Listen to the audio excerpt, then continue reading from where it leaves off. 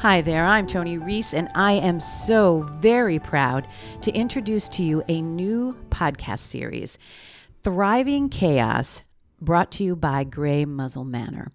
And today I am with Marcy Tucker, who is the founder of Grey Muzzle Manor. I am so excited for you, Marcy. This is going to be such an amazing podcast series.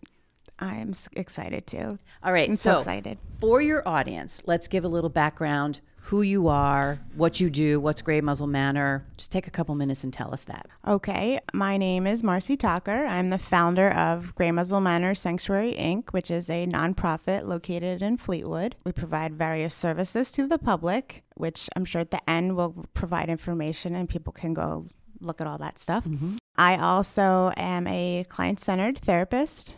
I specialize in animal-assisted psychotherapy, equine-assisted psychotherapy, play therapy, expressive art therapy, and attachment-based trauma therapy and attachment-based play therapy, which I know that sounds like a very long list, but I love to learn and I love the models and feel that they work best. Well, I know that you have a specific reason, intention for this new podcast series, and we're going to talk about that intention today.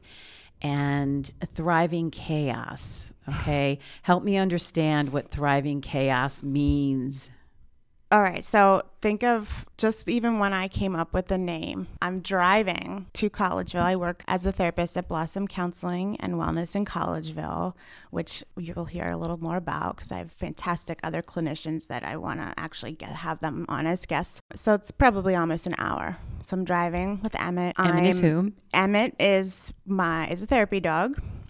He works with me in Collegeville 4 days a week, and then him and the rest of the farm gang work on Tuesdays doing farm sessions.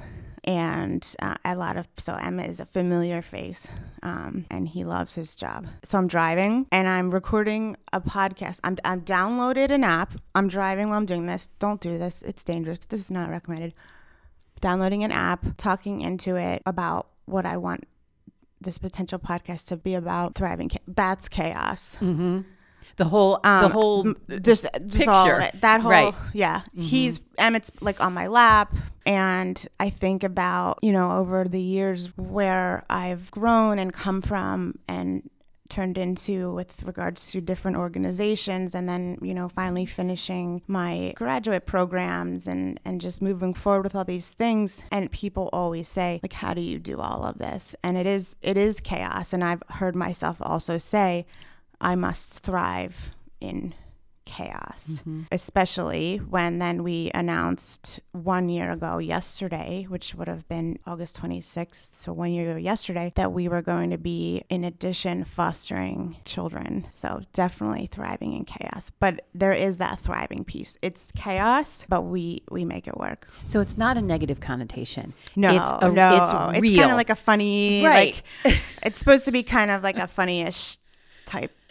Right. So it's life. It's life, whether it's doing the work you're doing or doing the work I'm doing. I think we're all thriving in chaos. Isn't that a goal to thrive, even if it's chaos or not? Yeah. Right.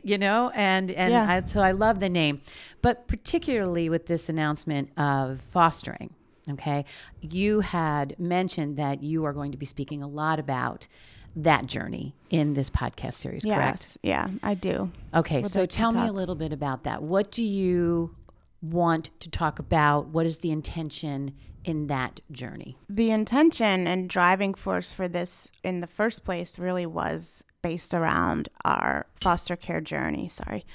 In the age group that we have currently is their teens, so 17. Think back to your teenage years, or if you have teenage children, it's already a difficult time. The brain is not fully developed, very impulsive, feelings are magnified. It's just already challenging. And unfortunately, a lot of people will not foster older children, which older could be 5, 6, 7 years old in that world. So these kids end up in group homes. So there wasn't really a lot of help, and we love our caseworkers, but there's not that many other families dealing with teenagers that have been through chaos and, traumas resulting from that. And trauma can be various things.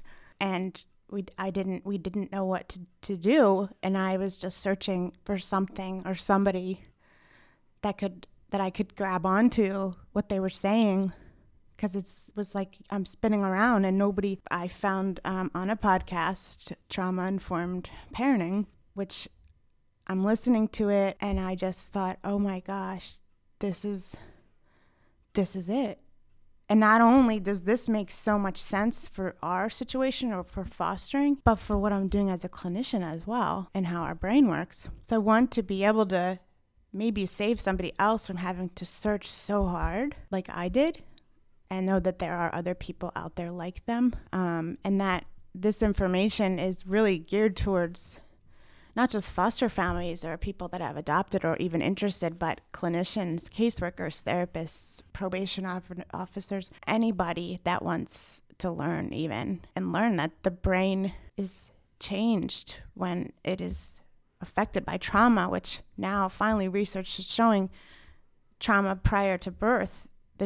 Babies are born with brain changes already.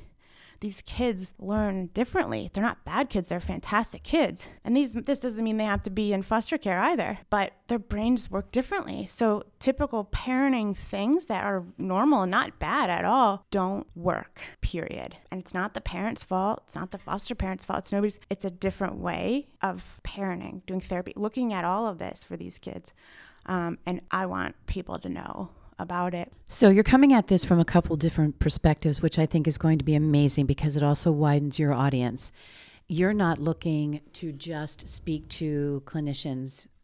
You are looking to speak to clinicians or any other or parents or children that are, or any person that deals with this type of situation. Mm-hmm. And so, and you're telling it from a perspective, you have the knowledge and experience, but it's also the personal journey of bringing in and integrating foster teenagers to your world, right? And so I think that that's going to be incredibly powerful on multiple levels. Well, and that's the other piece that's different is I'm also a therapist. So clinically, I understand what is happening in the brain, but I'm also a regular person. And these kids are not my clients. I do have clients. I see a lot of kiddos that are either in care or were in care, adopted.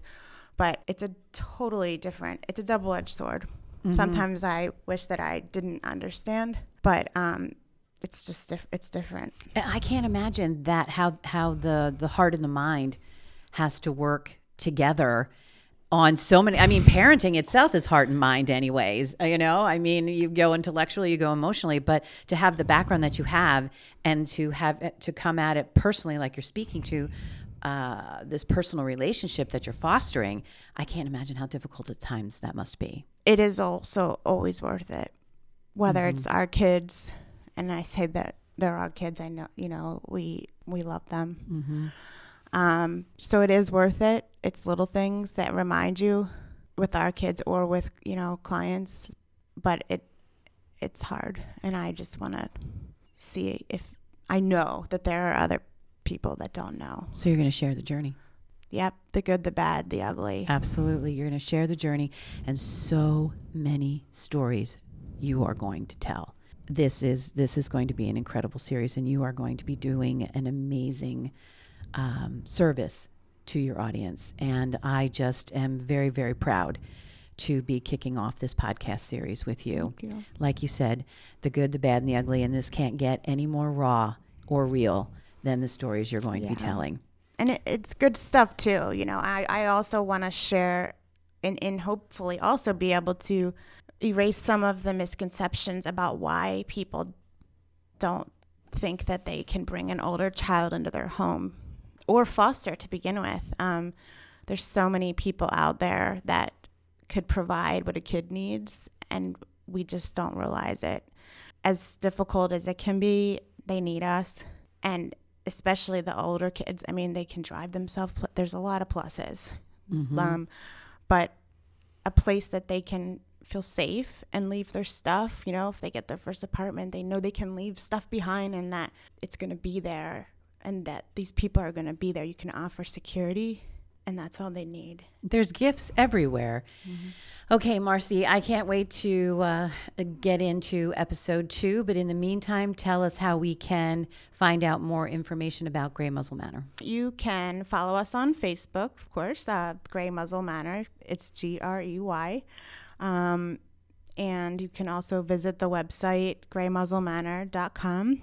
We do also have a newsletter, finally, that is also consistently, finally, coming out, which you can find that information on the Facebook as well. And that's how you would find out about that. Clinically wise, I do work as a contractor for a wonderful agency called Blossom Counseling and Wellness in Collegeville. If you Google search Marcy Tucker, you will also see my Psychology Today profile.